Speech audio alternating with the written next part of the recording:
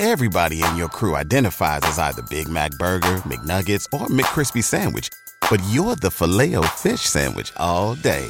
That crispy fish, that savory tartar sauce, that melty cheese, that pillowy bun. Yeah, you get it.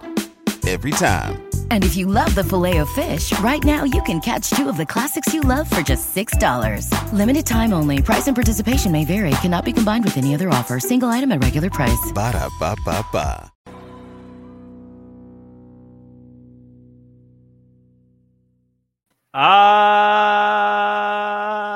Yes, ladies and gentlemen, it is Monday. That means it's time for the Monday Night Raw Wrestling Inc. after show with Justin LaBar, Jack Farmer, and Corduroy Jimmy Corderas, Triple J, as we're famously known all around the globe. How are you guys doing? Justin, how was your weekend? I had a great weekend. Yeah, kicked it off with some WWE Friday night here in Pittsburgh at SmackDown, and kept the weekend rolling. I'm feeling good. Jimmy, do you have any fun stories from the weekend? No, not really, unless you're considering shoveling our first snowfall of the year and shoveling the driveway and the walkway and stuff like that. Fun? Not at all. Not even a little bit. Then other than that, pretty much a standard weekend.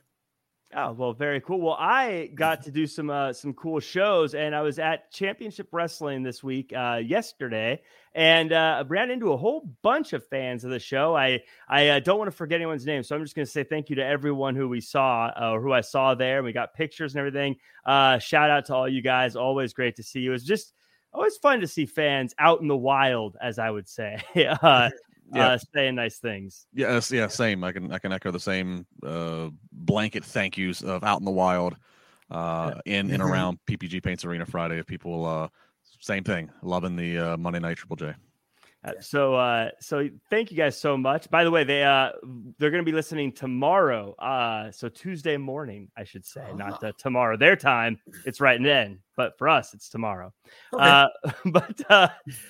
We've got some very fun and interesting news here. One starts with a William Regal, following previous reports that a deal was being finalized that would see William Regal make a return to WWE. It seems as though pen has been put to paper regarding terms between the two. PW Insider's Mike Johnson is reporting that Regal and WWE have come to an agreement with the former WWE NXT general manager returning to the company to fulfill some sort of vice president role.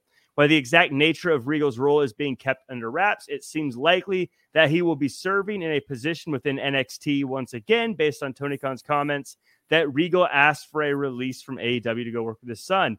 However, this is just breaking news that was added on Twitter. One Thomas Miles at Tommy M1LES sent a tweet that William Regal sent out himself, saying, unless you hear it directly from me, it is either wrong or someone's interpretation of what is really going on. And that means everything that is being said about me from every source. That goes for anyone saying they have spoken or know me.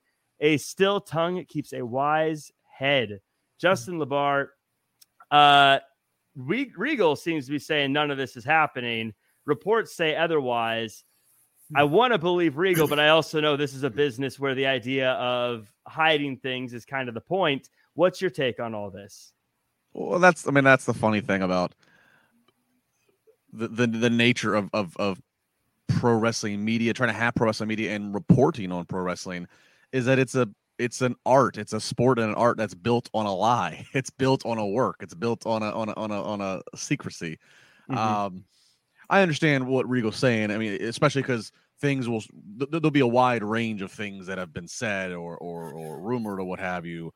So I can understand him just wanting to say, look, just again, blanket to it all. If you don't hear it directly from me, don't worry about it. But at the same time, if he's at all trying to make any of us believe or cast doubt that he's not going back to WWE, that's not going to work. I'll even go as far to say, because I believe Shawn Michaels on his NXT media call last week even answered questions in the tense of acknowledging that William Regal is likely coming back to work for them. So, and it's only logical. If he's abruptly leaving AEW while he's in the middle of a storyline and they abruptly, make the point to end the storyline, where else is he going to go? You know what I mean? Right. And oh, by the way, his son is wrestling in NXT. You know, so I think probably it's more of him saying whatever different timelines or things you might be hearing or reasons why. Let's stop that. But I thought Tony Khan did a really transparent job last week on his media call, going through the timeline. If that's in fact the truth, and I'd have no reason to believe it's not. I thought it was pretty open. So, you know, we'll see. You know, it's never official until it happens in the wrestling business, but I think it'll be happening here in a matter of weeks. Yeah, Jimmy, probably. I'm in the same boat as Justin. I feel like this is just a matter of time. It just seems like it makes sense. I can't imagine Regal's like, listen, I got to go catch some fish right now. I got to be done with this. It just seems like it makes sense. He's headed back to WWE in one way or another. But any take on this? No, it's just it just makes sense. And to Justin's point, yes, Tony Khan did acknowledge that, and he told a story about how he wanted his contract was, I guess, up for renewal or an option to be taken, an option that AEW had to renew his contract for another year, and he asked for them not to renew it, according to Tony Khan. Tony Khan stated this, and they respected his wishes. So you have to give him credit for that. And as far as William Regal heading back to WWE, I was expecting that at some point down the road, regardless of whether it was going to happen in January of 2023 or 2024. Him and Hunter just have this rapport with each other that is unbelievable. And when you talk about someone who is a wealth of knowledge and can translate that knowledge to a young generation, he is a guy that you can look to help build the talent of the future. And I can just imagine him wanting to get his hands on his son and help guide him. Let's put it that way. You know, a lot of people look at this. I've seen people with their takes on Twitter about this being a win for some people or a lose for some people. I feel like this is the whole Regal thing feels like a big win-win-win for everybody. I feel like AEW had an incredible talent for a while to tell some great stories, and Regal was employed after getting let go and now getting to go back where he wants to go. It just feels like a win for everybody, one way or the other. I'm sure AEW wish they could have kept him longer, but yeah, I mean, I wouldn't put this in the W column for AEW. I mean, a very valuable mind is departing them. But as Jimmy just said to Tony Khan, I mean, you know, really, you know, good. It's not good business, but it's good. It's a good moral thing, to not be petty and to allow Regal to honor his wishes, you know. And I think I think Tony Khan said this, and this is where the business comes in. Tony Khan saying, okay, go ahead, but you're not going to just jump back on TV. That year that you could have been here with us, don't appear on TV as a character for a year. So stay behind the scenes. So at least it sells William Regal getting written off of AEW TV and what have you. So I mean, you know, I think AEW handled it the best they could, but I would not classify it as a W. I mean, I guess just the fact they got him for a year is still a nice thing to have had. Where I think if Triple H had been in charge the whole time, they wouldn't have had him ever. So I feel like having him for a year is better than not having him at all. Just fingers crossed that that locker room were acting like sponges and absorbing the knowledge that they should have been from that man. That is true. Hopefully they did. Someone who is absorbing some knowledge, by the way, we got a quick super chat from Mia Lee saying, hey, Jimmy, I just realized you was the ref that did the fast count on Big Show when Lita, Jeff, Matt pinned him. Love Alpha Academy, Mia, and OC. Fire KO had me dying. I don't seem to recall a fast count. I don't know. Well, Jimmy always calls it right down the middle. There's no fast count. No fast count. Maybe they sped up the footage. I don't know. We have some more news that is, it seems like it might be actually even a bigger deal, even though it's not maybe a spicy based on name value, with no disrespect, just it's not someone who's on TV. AEW president Tony Khan has just added a significant name to the company's list of executives. That name is Michael Mansouri. And I don't know if I'm pronouncing that last name right, but Michael, with PW Insider reporting that he's been hired by AEW and given the title as Senior Vice President and Co-Executive Producer.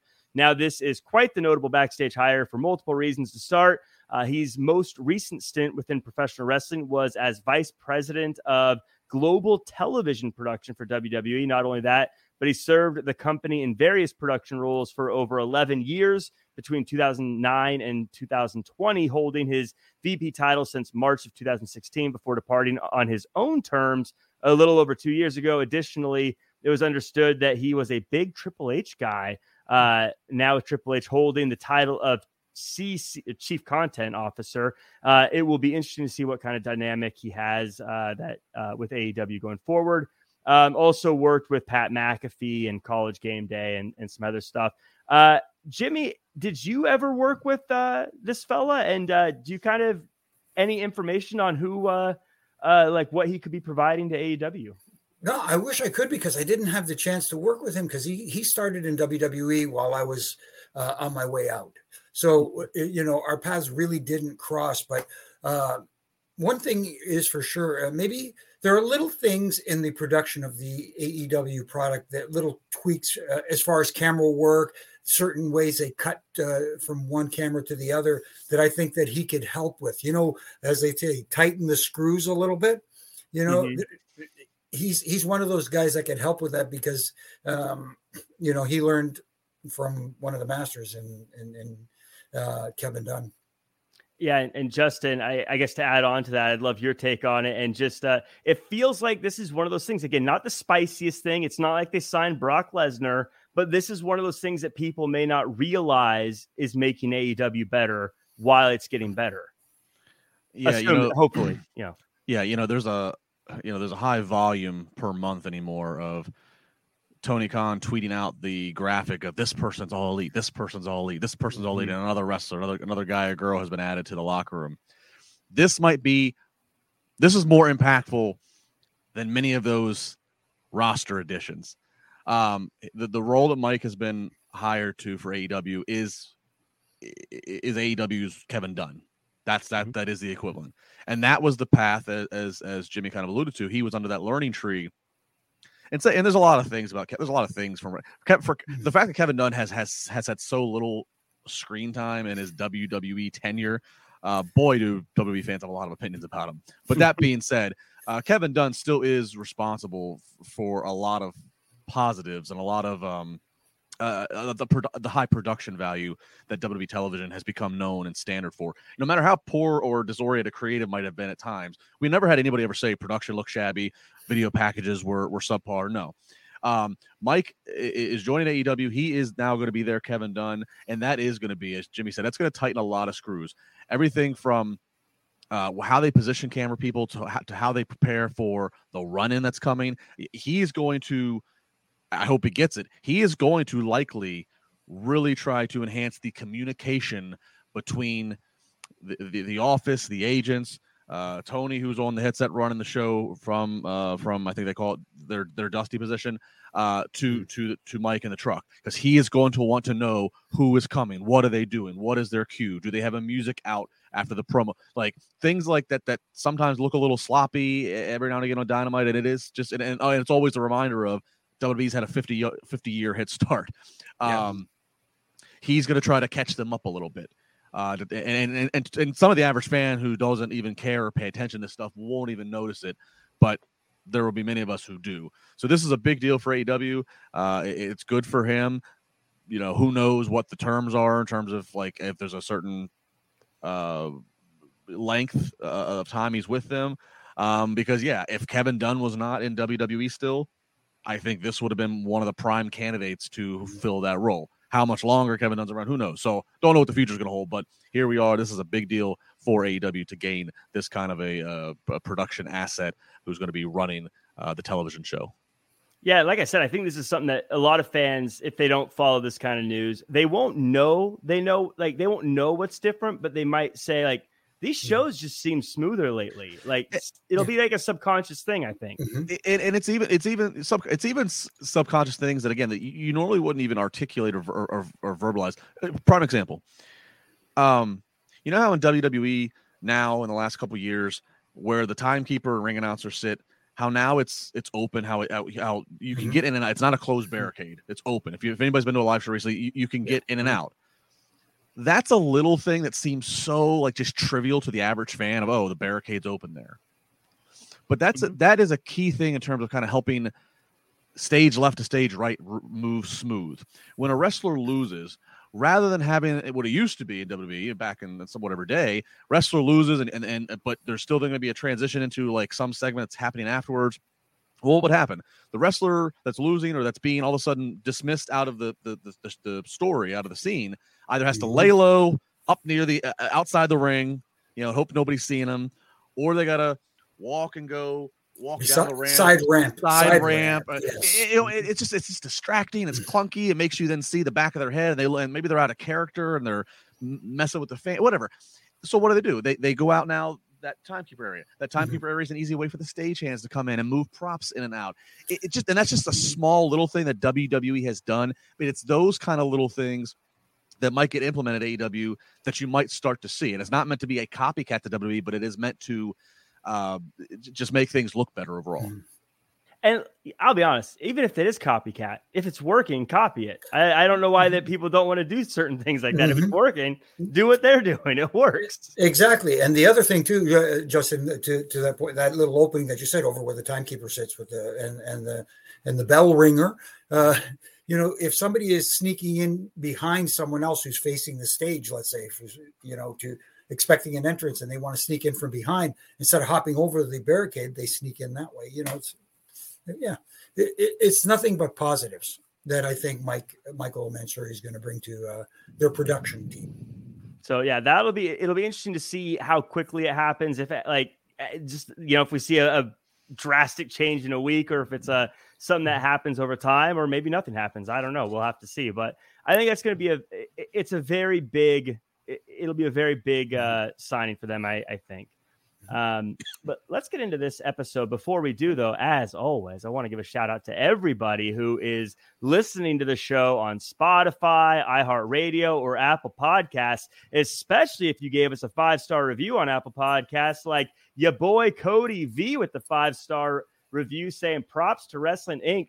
This is one of the few wrestling podcasts worth listening to. I look forward to Triple J and especially love the insight of that Canadian heat magnet brings to every show. I appreciate all the hard work you all put in every week. I listen to every single show while I'm working. I don't think I could imagine missing any episodes of the Wrestling Inc. podcast. Thanks again. Thank you, your boy Cody V5. Yeah. Special shout out to Jimmy K, though. Wow. Thank you, Cody. I very much appreciate it. The Canadian heat magnet. Someone gets it. I love it. Also, of course, thank you to everyone on YouTube. Like, comment, share, subscribe, all that good stuff. And in the live chat, Adam Staples, Dylan Matthews, Ricky. We also got Night One, Danny, and M. Rouse, and so many other Baby Ice, Eddie in Milwaukee. Were you at the show? Is it Milwaukee today, right? Mm-hmm. Yes. Eddie, were you at the show, Eddie? Amazing 50,000, Tom, Yo, and so many more. Thank you guys so much for being in the live chat. We are going to get this review started. And we'll start hot with a number one contenders match for the title, or I guess the match is to become the number one contender for the titles. Bayley versus Alexa Bliss. Things kick off quick as Becky takes out Damage Control before the match and chases them off with a chair. Bianca sits at ringside during the match. Bayley gets into it with Bianca, and this allows Bliss to get the win and is now the number one contender. However, Justin LeVar post-match seems confirmed Bray Wyatt, or whatever this version is, has some kind of connection with Alexa Bliss. Yeah, match was a little goofy in certain sequences, got a little off, but overall, I like what the takeaway here is. Alexa is the number one contender, and yeah, I thought it was great. The little flash on the screen, if you're watching quick, if you blink, you miss it. Flash on the screen, and then she immediately grabs Bianca and looks like it's going to be a Sister Abigail, and then snaps out of it. So, whatever Bray is dealing with trying to be Bray Wyatt, and he's got conflict and voices and other characters pulling and prodding at him. It seems we're getting something to the same extent with Alexa. And hey, I'm all for long-term, consistent storytelling. I'm here to see where it goes. Yeah, we have a little bit more of that this week too that I want to get into as we get to it. But Jimmy, Bayley versus Becky also seems to be a lock down the road. Can't imagine they hold this off until Royal Rumble, but that seems to be something that's brewing as well. No, absolutely. And again, it's great to have these two ladies in this rivalry because you don't need to have either one of them in the title picture right now.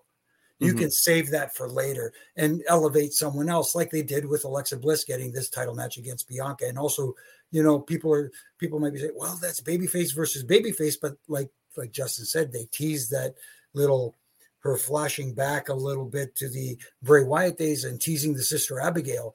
But back to the original point about, Bayley Becky and Bayley. Yeah, two wonderful talents who have a chemistry together. So, and the match feels important because there is an issue. And it's what I love about it too. I know some people may say Bayley and Becky have had matches before, but they're great. So why not? Like, why not just do it again? Why overthink it here?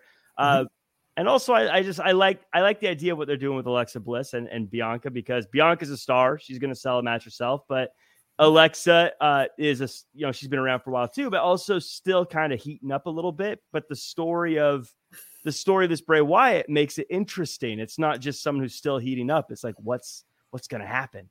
Right. Because, she was getting a little bit of a reaction. The crowd was a little bit quiet at times during this match. And even with the win by Alexa, they did pop, but not huge. But when they saw that transformation for a little bit, that's when they said, oh, they got into it then. Yeah. And so that continues to heat up. Alpha Academy were super bummed, by the way, about getting sprayed with milk. And the OC are having a good laugh about it. And that leads to AJ Styles versus Chad Gable. Shock. These guys put on a great one. Probably my favorite of the night, to be honest. Jimmy, is it? I was watching this. Is Gable? I feel like he's like in a way like the MVP of like the most valuable, in that he can have great matches, make people look great, doesn't have to win, entertaining constantly. He's such a valuable asset to the show. No, he absolutely is. And you're right. He can have a great match with practically everyone. He makes everyone look good. But then again, you're in the ring with AJ Styles, so you don't have to try hard there. But right. You could make that case to make him an MVP. And I will partly disagree with what you said. He doesn't have to win. He doesn't have to win all the time, but he does need a win every so often to give him that credibility level, because if he continues to lose, regardless of how good he looks and how engaging he is, still people will look at him as, for lack of a better term, I hope they don't, a high level enhancement talent. And that he's a lot more than that. And if people are thinking of him that way, oh man, I hope they don't miss the boat with this guy, because, being in the ring with Kurt Angle, it was almost like, had a flashback from years ago.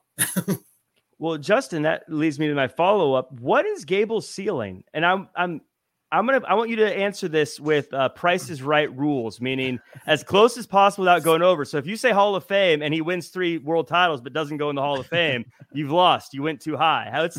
What's the ceiling without going over? Look, I can't believe I'm saying this, but I don't think that it's out of the question to say that he has the ceiling of one day trying to be in contention of world title. Mm-hmm. And I say that because obviously the bell to bell is no problem. It's not like, we can't trust the guy to go 20-30 minutes for a main event on the house show loop or whatever, or TV or whatever. But he has the extras. He has the, he's great as a heel right now, but he could also be a tremendous baby face, still being entertaining. I think I've said this before. I look at him as a really kind of wonderful hybrid of a Kurt Angle, Owen Hart. He has the Kurt Angle from the obviously the Olympic kind of feel, and some of the goofy, when Kurt had some of his best comedy stuff, the shoosh and the thank yous, all that kind of, the thank you. It makes me think of the 3 eyes and all that stuff. So it's got the Kurt Angle, but then he also has the Owen, in the sense of, at least in Owen's time, Owen was a little bit smaller than most of the roster, and that is Gable. But Owen, his work just kind of took over for that. And obviously Owen, not as much on screen, but obviously, again, Chad Gable being goofy and everything, that's very much from those who knew Owen, his fun-loving personality. So I got to say, Chad Gable, I think he's not going to be beating Roman Reigns right now. That's not going to be him breaking the Roman Reigns streak. But one day in the next couple of years, I could at least see him in contention, at least in the picture. At least they give him maybe a run to challenge one of the world champions. And I don't think that would be out of the question. To Jimmy's point, he's going to have to string some wins together, and there's going to have to be a natural progression. He should probably get in the United States or Intercontinental title picture before that, which is a little tricky right now because he's in a valuable tag team, he and Otis. But, whenever they feel that they can branch off of that, or he could go for a singles title while still having Otis there in his corner, that needs to happen. I think that should be a goal in 2023 for WWE, is to get Chad Gable into some mid-card title contention, so that way we can completely forever eliminate any chance of people looking at him as a high-end enhancement talent, like Jimmy said. That way we know he is established. This guy, but I think that the ceiling has been raised dramatically in the last year for Chad Gable, who once upon a time I didn't know if he would still be employed there. Yeah. And to your point about him being like I could just imagine him like Austin Theory cutting a promo and him just being like, shush, and everyone going nuts for him cutting off a Theory or LA Knight or someone like that talks a lot and just saying, shush. Yeah, everything Chad does can translate and be flipped, except on the babyface side, and be done to the heels, and it'd be just as fun. Obviously, Chad Gable, he has great facial expression, so if he needed to play the sympathetic babyface, he could. Chad Gable on the One Show, and Sami Zayn, again, guys who, again, you asked me a year ago, and I'm like, they might be on the next round of cuts just because they've been around for a while and they just haven't been pushed through. Maybe not to their fault, but it's just how the creative dice have been rolled. Right. But now in the last year, I could answer the same thing about Sami Zayn if you ask me what the ceiling is. Yeah, he's one that I could see getting a world, especially because he's got such close alignment right now, proximity with Roman Reigns. Absolutely. And just a quick follow up on this whole bit here, and Justin, I'll throw this one back to you too. Is AJ Styles? Where are things going for him? He feels like he's been kind of floating around without a whole lot of purpose for a little bit. Do you think he gets tangled up in the U.S. title, or what do you think happens with him? I think AJ Styles has slid into the position that Randy Orton has held. And obviously Randy's been absent for a while. We don't know what his future is. I'm trying to think of somebody else who put it in. For a longest time, Kane, when Kane was active, Kane had this role. A guy who, surefire Hall of Famer, has done everything there is to do in WWE, won everything there is to win. There's, again, retires tomorrow, he's in the Hall of Fame. I think he's there, and it's all about situation. If injuries happen, if things go down, bad luck of the draw, we need somebody credible in there for the title picture, or we need somebody credible to anchor again some live events, whatever. We got AJ, or if we don't need that, we need somebody who we're trying to get the crowd to believe in, who we want to put in a title picture next year. Oh, Chad Gable, give him AJ. I think that's where AJ's at, in phenomenal shape, pun intended. And so he's kind of in that Randy Orton, spot. Yeah. And he does it well. I'm a huge AJ fan, so I keep wanting to get a title shot, but then I'm also like, but Roman's the guy. Roman's not going to lose. We move on and we get Judgment Day versus the Street Profits with Akira Tozawa. Quick promo of Street Profits and Akira before the match starts. And this match I thought was a really fun one. Profits just continue to deliver. Dom still gets hated by everybody, and Judgment Day rolls on. And Jimmy, was it just me, or did Akira step up big time in this one?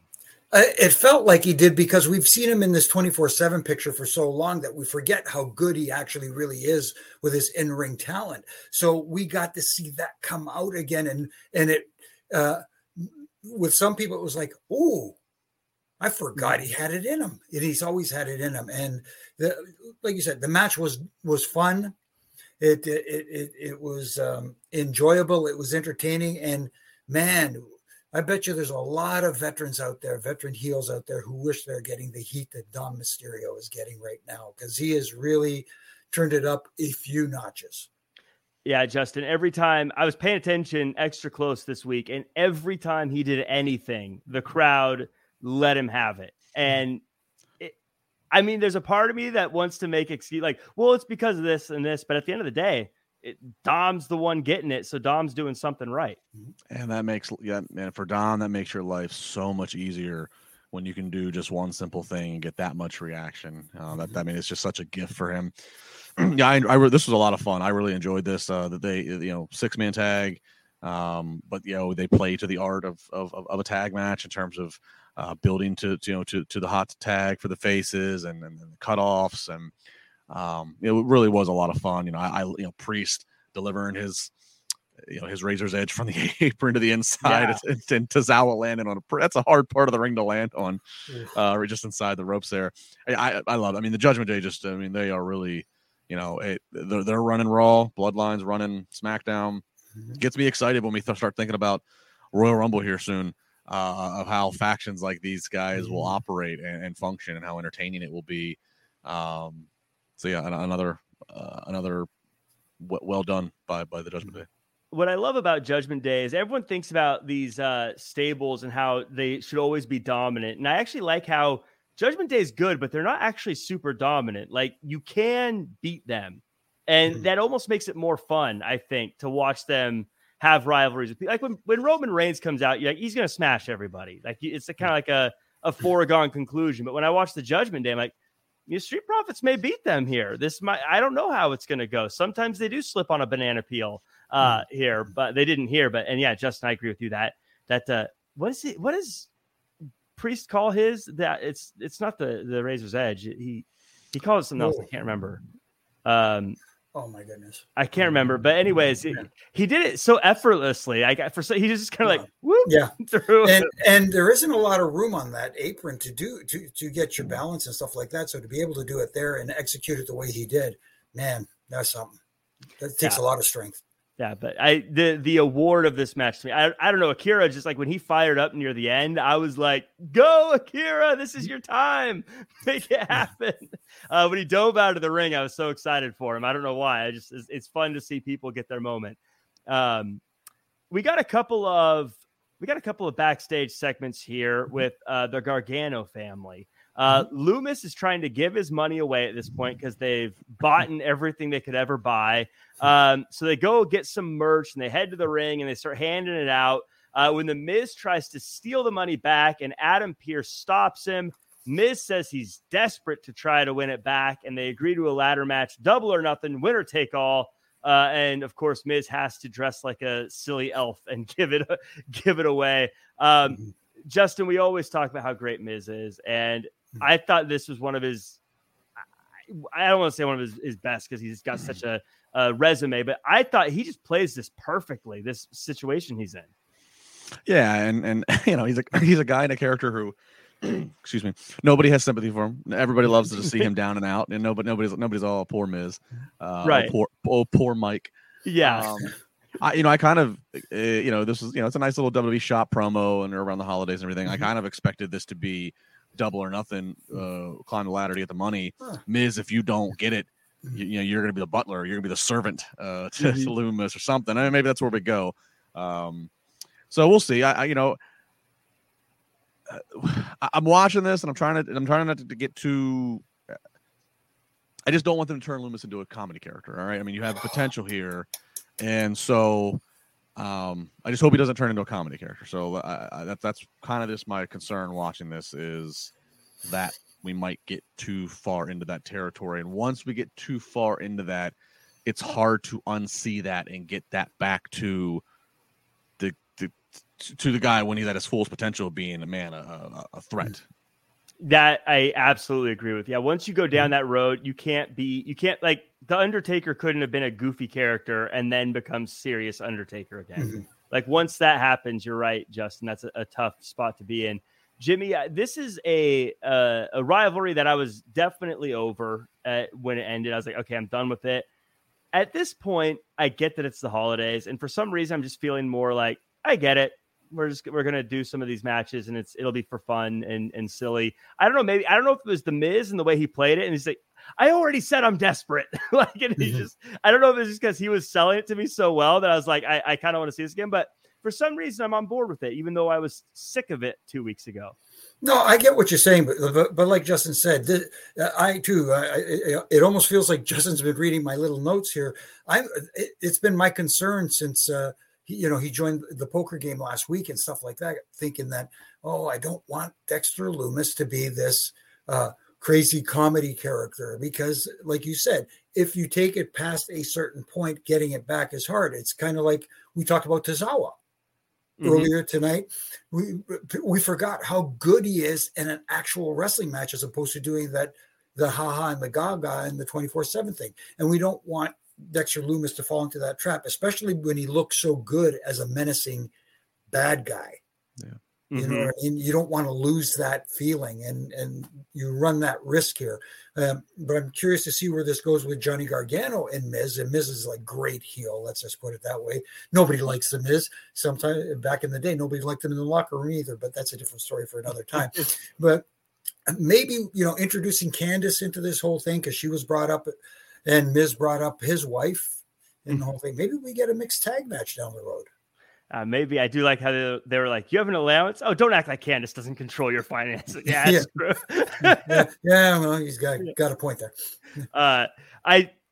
Nerd me was very upset. He said, it's double or nothing, winner take all. And I said, no, I was thinking to myself, no, one person takes all, the other person breaks even. That's how double or nothing works. That's why it's double or nothing. Right. Not winner. Everybody in your crew identifies as either Big Mac Burger, McNuggets, or McCrispy Sandwich. But you're the Filet-O-Fish Sandwich all day. That crispy fish, that savory tartar sauce, that melty cheese, that pillowy bun. Yeah, you get it. Every time. And if you love the Filet-O-Fish, right now you can catch 2 of the classics you love for just $6. Limited time only. Price and participation may vary. Cannot be combined with any other offer. Single item at regular price. Ba-da-ba-ba-ba.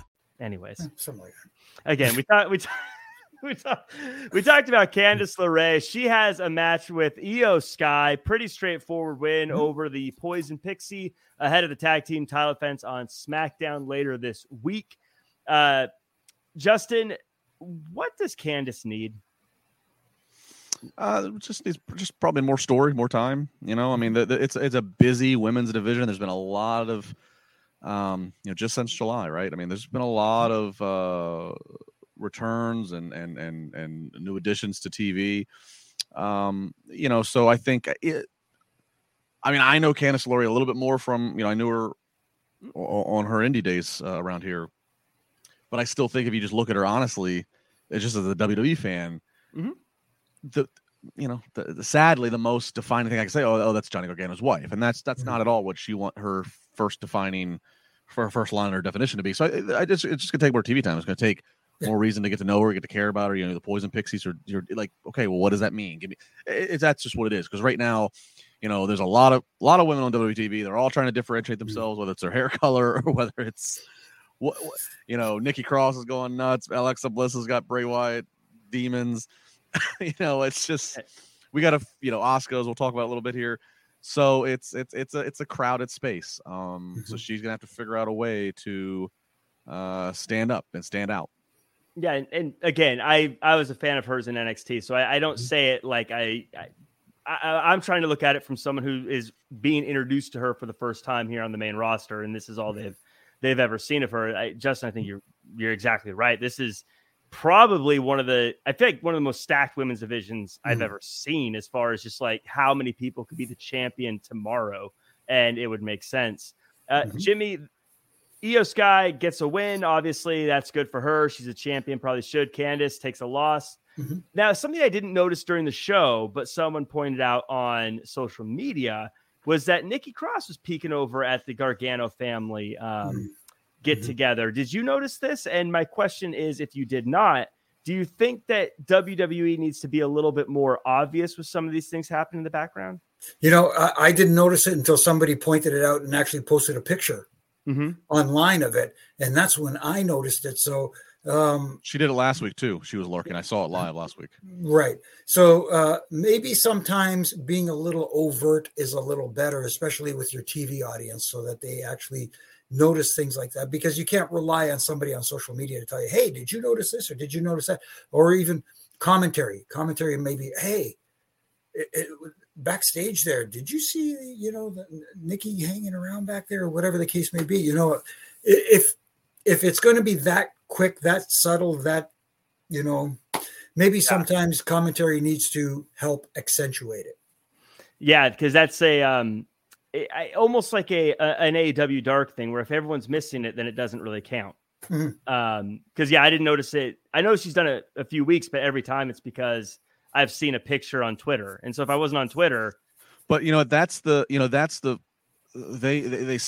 meaning WWE Brass. Now they did that with the Bray Wyatt QR code thing, where it was little subtleties, and then eventually it was just smacking you in the face after so many weeks. But as those little subtleties are starting, and it started as like an underground organic thing, people posting pictures, and everybody started to get on with it. I think they like that. I think they saw great success in that. So I think that might be a formula we're going to see more of it, which is, eventually it'll be so obvious that it's going to be Nikki Cross there, but they like the little groundswell that it builds of this conversation right here. Oh, did you see it? Oh, here's a picture. And then 2 people tell 2 more people, then they tell 4, and it starts to. So I think they like that kind of organic thing, and yeah, we'll see. So what you're saying is I just got to deal with it. This is wrestling now, Jack. Deal with it. Look, right. You are right, though. Everyone's talking about it. So. Yeah, I mean, Triple H, one of the number one analogies he uses when he does his mainstream interviews about the business is he looks at this as like a movie. Mm-hmm. And so he likes Easter eggs. He likes little subtleties. He likes, he always says you can have the $100 million budget action movie. It's got the biggest explosions, but if it has no story, if it has no depth, if it has no nuance to it, what the hell did you just do? And I'm paraphrasing, but that's basically what he said in the past many times. And I think that's where these things come in. Whereas previous creative regime, it seems like, oh, we forgot that we even did this the week ago. Move on from it. Right. Yeah. I don't know if they forgot or if they just didn't care, but it seemed like that was that way for a while. But speaking of that, and that rolls right into this next thing, I kind of alluded to it earlier. Elias versus Solo Sikoa. We start with a backstage promo between KO and Elias with a great back and forth playing off the past. And eventually Elias comes out and is back to his old ways with a concert for Matt Riddle. And when it's time for his guitar solo, another solo comes out, which I just love the wordplay there. A hard-hitting one. Distraction from Sammy gives Solo the opening to get the win. Post-match, Solo starts attacking Elias when KO comes out and saves Elias. Solo wants to fight, but Sammy talks him out of it. Jimmy, I love that they may not be going down the rabbit hole of Ezekiel again, but I love whether or not it's a good story, bad story, whatever. I love when they don't pretend something didn't happen. And I like that. I love that KO called him out on it. Yeah, absolutely. It worked, especially in this situation, because it played right into the story between them two. And even with KO coming out at the end and saving him after, Elias losing the match and getting the daylights beat out of him by Solo afterwards, him coming out, hitting the stunner on Solo and chasing Sammy out of the ring. And then, here's Elias, and he stuns Elias. And the crowd just popped huge. And, I think it's a lot very early to make this analogy, but there were very few guys that can get away with pulling those moves on baby faces and heels and getting the same reaction. And KO is becoming one of those guys right now. So I think they've got something here that if they follow the right path, he could be the next big thing. I mean, it's on the nose because of the stunner, but it's very Stone Cold like. Yeah. I was exactly, Jack. I was going to say, I mean, I'm very protective of my guy Stone Cold. He's probably my goat. But to you, what you and Jimmy said, like, it's kind of fitting that KO uses a stunner and that KO got Stone Cold out of retirement last year, or last WrestleMania, because he does kind of have that ability he can speak to and physically do to both faces and heels and not harm him with the audience. So this was good. And I guess real quick, this would be the time. I know people are kind of, I've seen both in the chat and on social, like, Matt Riddle, like, what's Riddle? Wrestling Inc. hasn't posted anything. They haven't aggregated or confirmed or verified. So, like, It's why we didn't bring it up in the news. But there's a lot of speculation about Matt Riddle that he's out in the storyline for 6 weeks and got injured by the Bloodline. But there's a lot of rumor out there that it's because of potentially a wellness policy, and I'm just acknowledging it so that way we don't. It's not like we're blatantly ignoring it. That's the speculation out there. I just figured we didn't talk about it in our news block because as of this moment at 11:54 p.m. on December 12th, Wrestling Inc. does not have it on the site. So if they don't have it on the site, I'm not gonna I don't feel like we should. But that's the rumor. I'm just acknowledging to everybody so that way it doesn't seem like we are. We're ducking something that is sweeping it under the rug that was rolled up from the ring, which is another thing I enjoyed about that, because you sometimes all of a sudden the ring is clear of all this stuff that was in there just a few seconds ago. We saw them actually trying to take it out, and some people say, well, I don't want to see that. I kind of like seeing that. Mm-hmm. It's a little thing, but hey, yeah. And one thing I wanted to add on, but yeah, as far as news goes, yeah, I feel like I like to wait till Wrestling Inc. gets it, because usually Wrestling, we're pretty good about making sure news is newsworthy and not just something that went up online before, That's the rumors. That's wellness policy violation, and before anybody makes the obvious layup, obviously the WWE leans into his 420 and his bro. Marijuana is not something that they test for anymore in their wellness policy. So it's not him living his gimmick, so to speak. Right.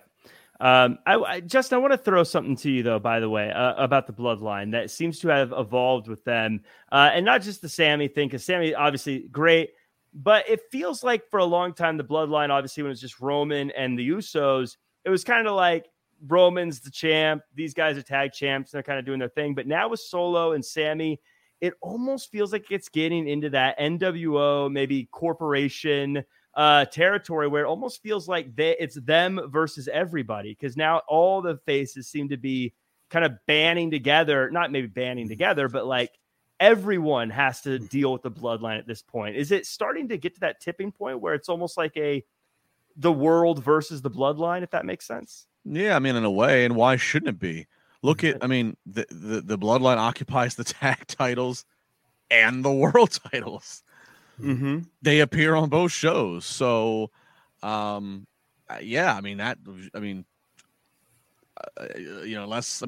let's have Sammy and Solo run out and get the U.S. title and the IC title. You know what I mean? It's like, Solo versus Gunther would be a hard hitting one. Ooh. Oh, I'd like to see that one.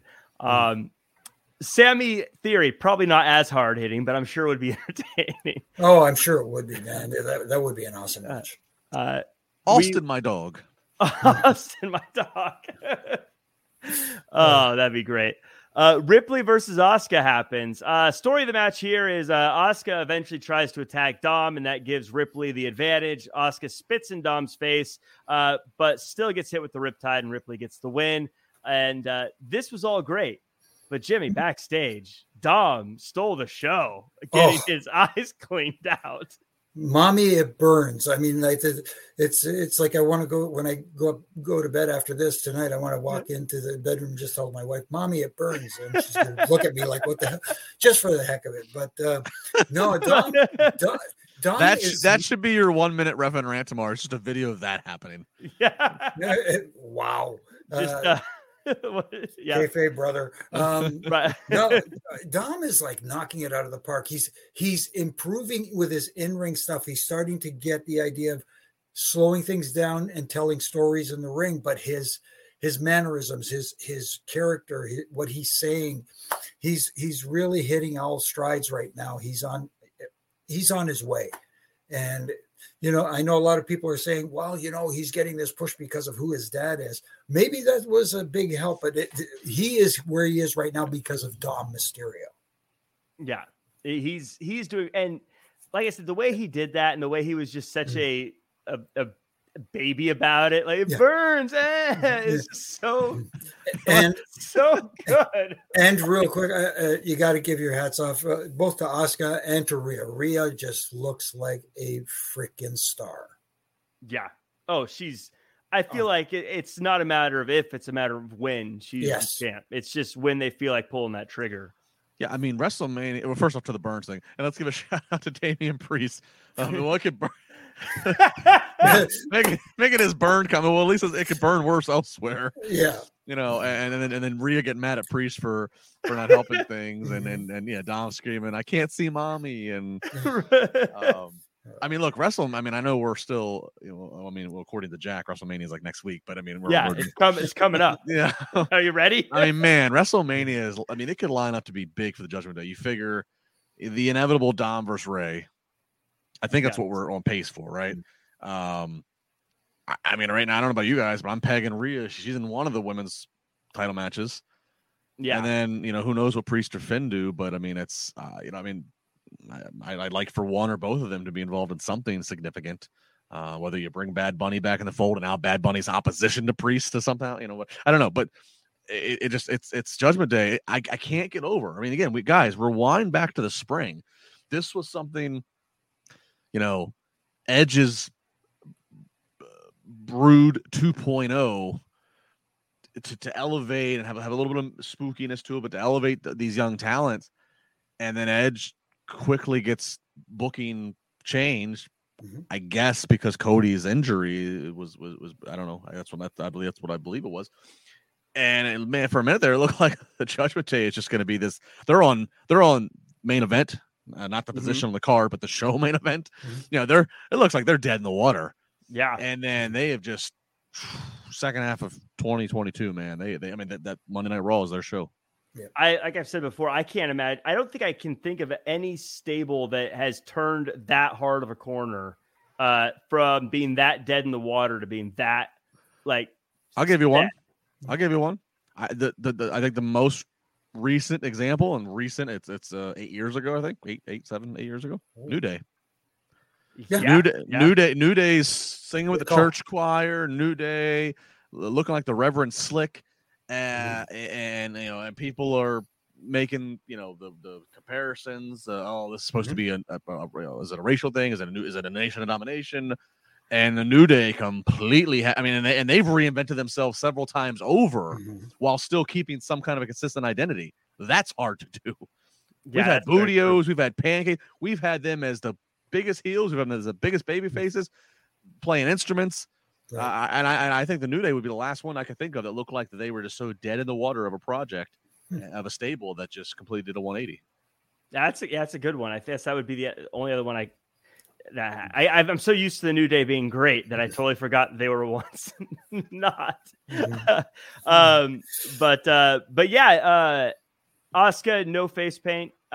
Jimmy, do you think that means anything? And speaking of paint on the face, Pro Wrestling Wiki says Blue Mist is supposed to put you to sleep.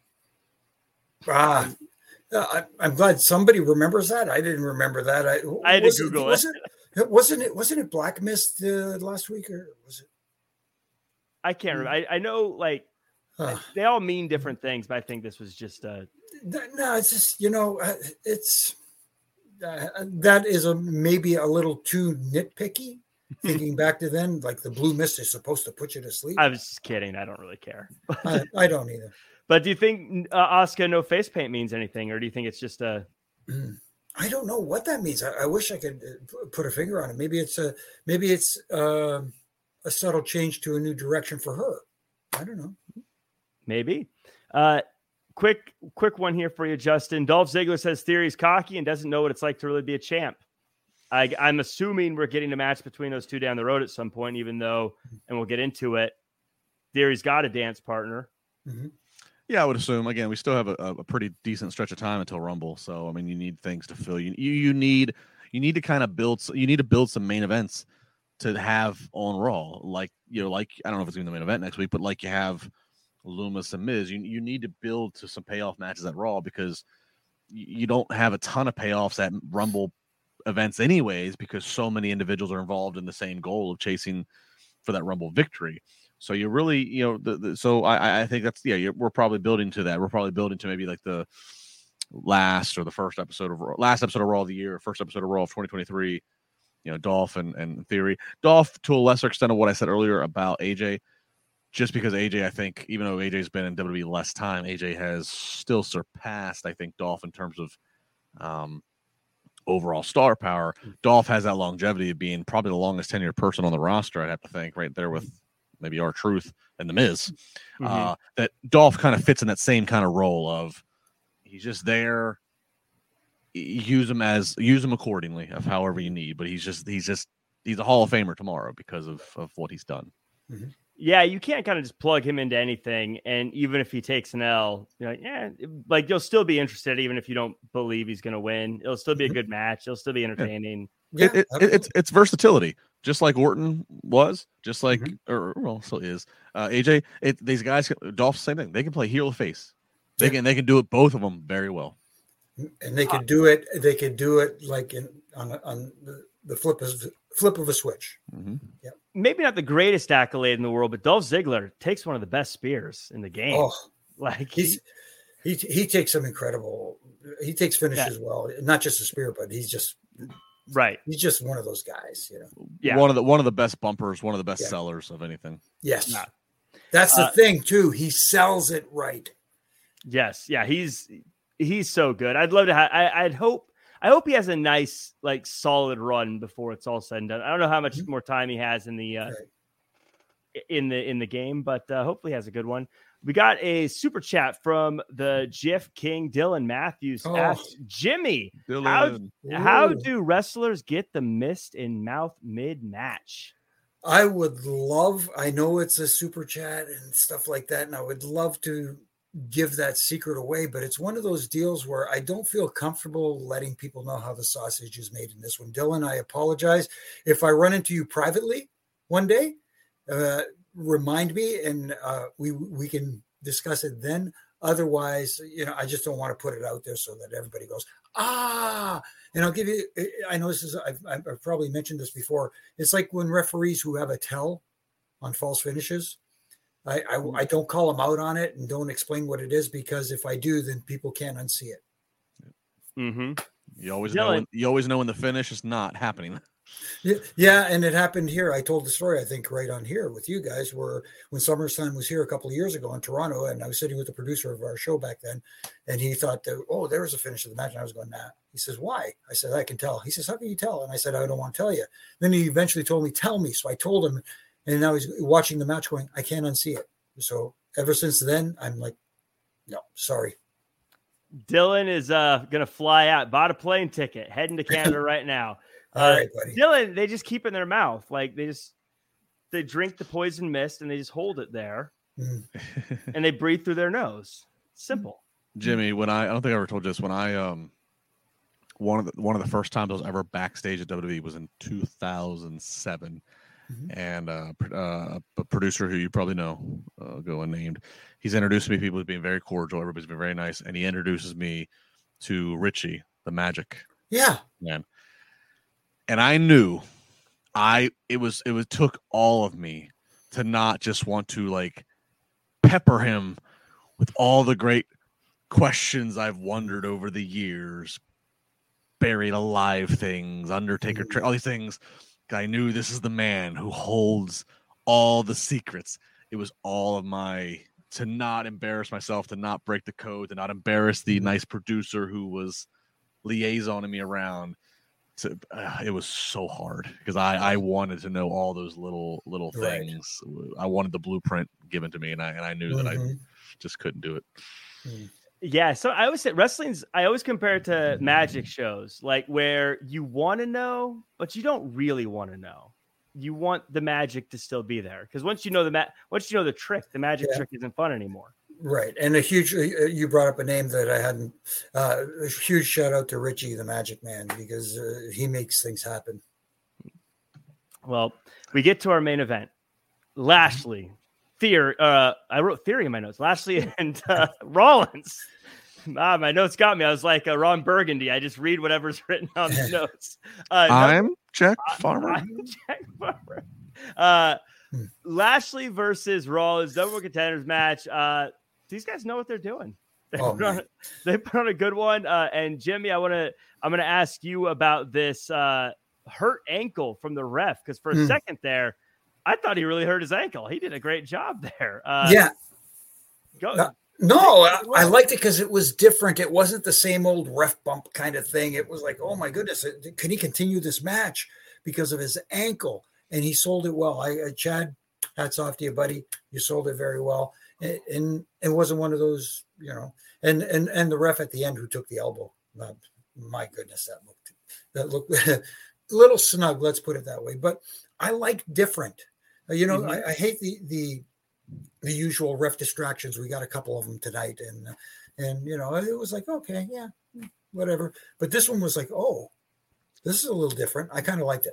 And what I liked about it is he didn't give up on it. It wasn't like his ankle hurt and then 5 seconds later he was walking around doing whatever. Like he kept it going the whole time. Right. His ankle was hurt. And so for a little bit, I really was like, is it really hurt? Did he really hurt? How you sell it. Exactly. Really cool stuff. Justin, the Rollins reverses a spear into a pedigree to get the win. I love me a good pedigree. Is Rollins going to start winning with the pedigree again? Probably not. Well, I mean, he's pretty much adopted that as his finisher ever since he was involved in the what was it called? Well, it was when he was with Triple H. What was the Authority? The Authority, thank you. Yes. There was a group name. I want to say the Corporation, which I know is 20 years. It's still the Corporation to 25 years ago. Damn it. Damn it. I mean, it wasn't the best pedigree, but it was the best they're trying to do a transition of him countering the spear. Mm-hmm. I will say this to the Chad Patton ankle spot. I agree. I like the creativity of doing something a little bit different rather than the same old. Let's just have Chad get cornered in the buckle and whatever. My only critique, and I direct this to Jimmy for him to judge me. And I don't. Maybe it was because maybe Chad was getting a countdown in his ear because they were running close on time. Right. So maybe and there's some post match shenanigans. So maybe it was a time thing. But I thought when he went to the outside, he's selling the ankle great. This all looks really good, Jack. You were hook, line, and sinker. Mm-hmm. I thought the sell should have been a little bit. The sell of him, the time of him selling versus the time of when he slides in to do the 1-2 and ends up being a no, and now Lashley's pissed. I thought more time should have gone, but I didn't think enough time elapsed for it to justify that being what caused Lashley to not get a successful 3 count on Rollins. Again, maybe somebody will scream at Chad. You got to get in there and maybe, but that was my critique. I was like, I'm like, that bump is creative, but I don't feel like it was enough to warrant it stopping the 3 count. That's my critique. Maybe it's nitpicky, but that's that. No, but it's a valid one. It's a very valid one, and I think you're right. I think they were up against it. Let's put it that way, and they needed to get to where they needed to go, especially to fit all the aftermath in as well. So. You have a very valid critique there. It was quick. When Lashley got mad, I was thinking it felt like he got the pin just as fast as he would have if the ref was in the ring anyways. But the story, Rollins is the number 1 contender. That's going to be a fun match. Theory Rollins, that's happening. But Justin, the story here, Scrap Daddy Adam Pearce, he lays down the law and fires Bobby Lashley. This has me intrigued. Yeah, I mean, and I don't even think it's he's fired from Raw, so he's going to show up on SmackDown, because I mean they have Adam Pearce show up on both. I mean, he was on SmackDown just a few days ago, so I mean, it feels like a pretty equal thing. I mean, I guess we're just allowing. I guess without naming Adam Pearce as a general manager or anything, he's a WWE official. I guess we've just bestowed the power in to him to do that. Obviously, there's precedent here in terms of Lashley put his hands on officials the week prior, and I'm not sure what this means. I don't know if this means this is a way to get Lashley some time off. He certainly has been, he's certainly been very active. When I think of since 2020, since the pandemic, I think of Bobby Lashley and Drew McIntyre, right? And then even since then, I mean, Bobby's been going hard, so maybe there's a little bit of time off that's being implemented there. That's the only thing I can figure. I'm not sure what else there's to do because everybody else splits off, right? Mm-hmm. He's not gonna have a match with Adam Pearce. I mean, we're not building to that. Seth Scrap Daddy can go. Once upon a time, Scrap Daddy Pearce could, but Seth's got his thing, and it seems like everybody else got a thing going here. And there's nothing. I mean, we've seen Lashley and Brock, so I don't feel like that's something we're setting up for. So, I guess that's he's fired, and I guess he's fired, and I guess I'm going to say time off is my guess. Okay. Well, that might be a good thing, as you said, because he has been going pretty hard for a while. And Jimmy, this is a great opportunity for I don't know how they do the loophole, but Bobby Lashley's music hits at number 15 in the Royal Rumble. Yeah, absolutely. And, who knows? Maybe his number comes up in the Royal Rumble. And as he comes out, here comes Adam Pearce going, "You were fired. What are you doing there?" And he holds up that paper.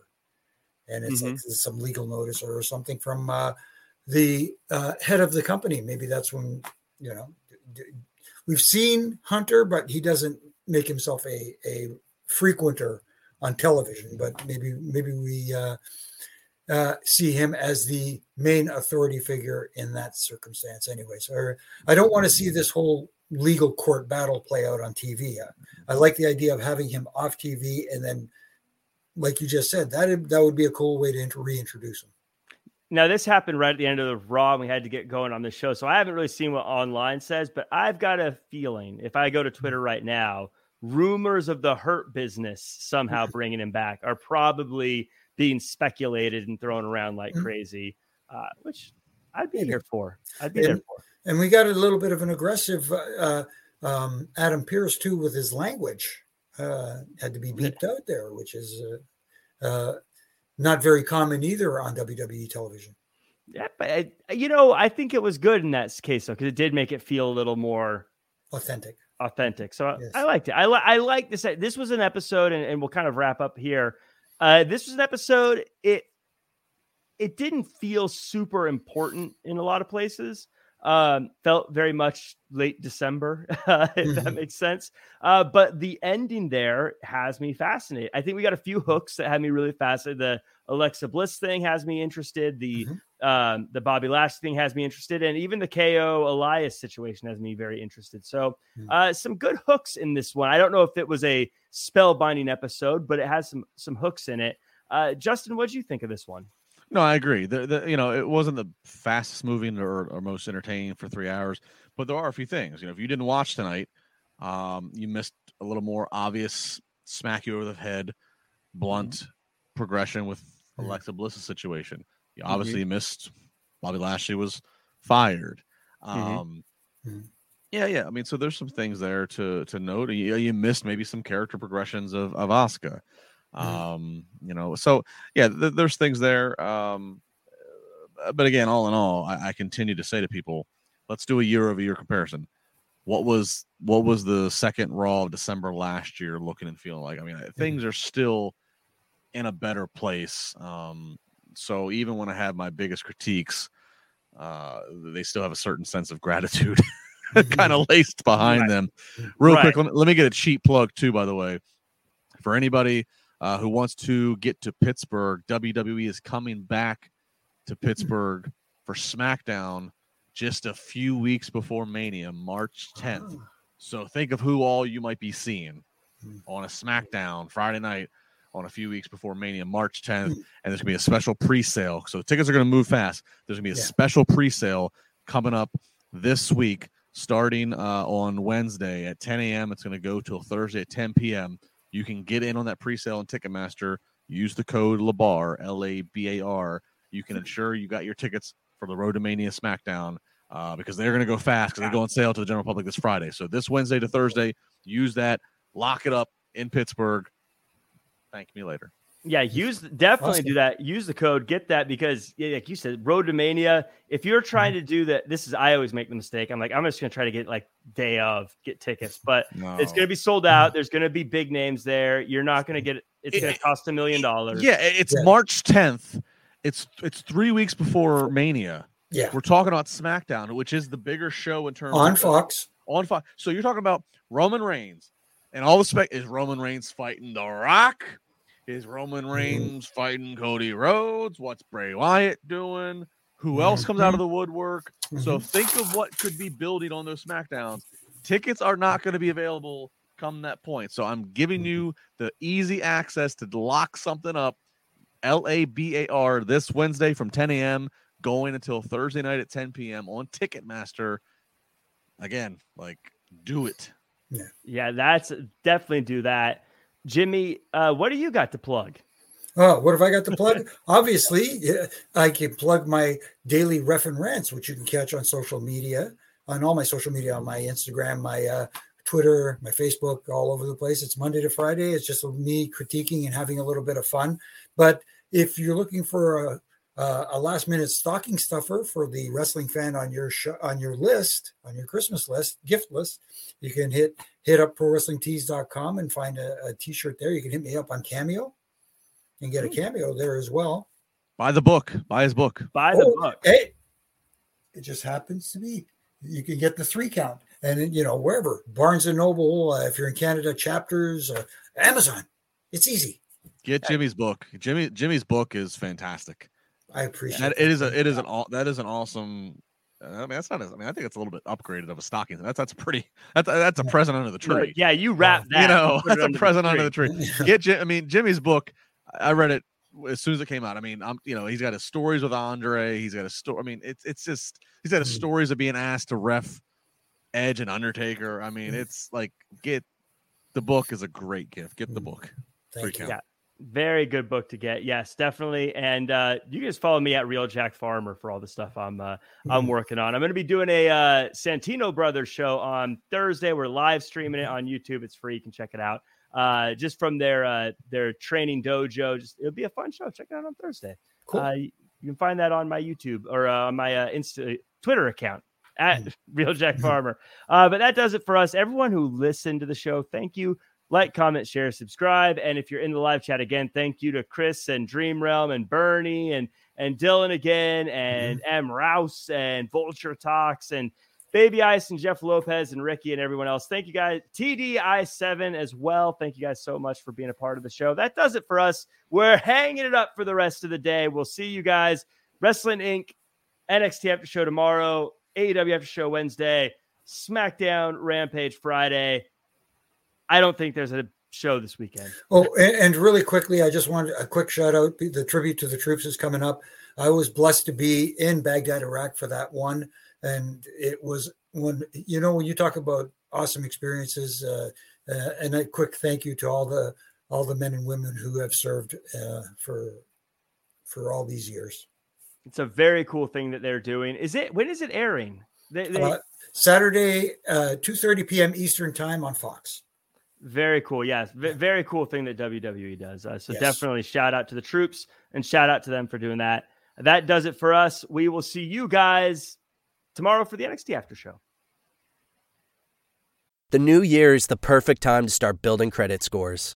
Because when your credit scores increase, your opportunities do too. Like loan approvals and lower interest rates. Chime makes it easier to keep building your credit with a secured Chime Credit Builder Visa credit card. You can use Credit Builder everywhere Visa credit cards are accepted. Chime helps you build your credit score safely by using your own money to make everyday purchases and on-time payments.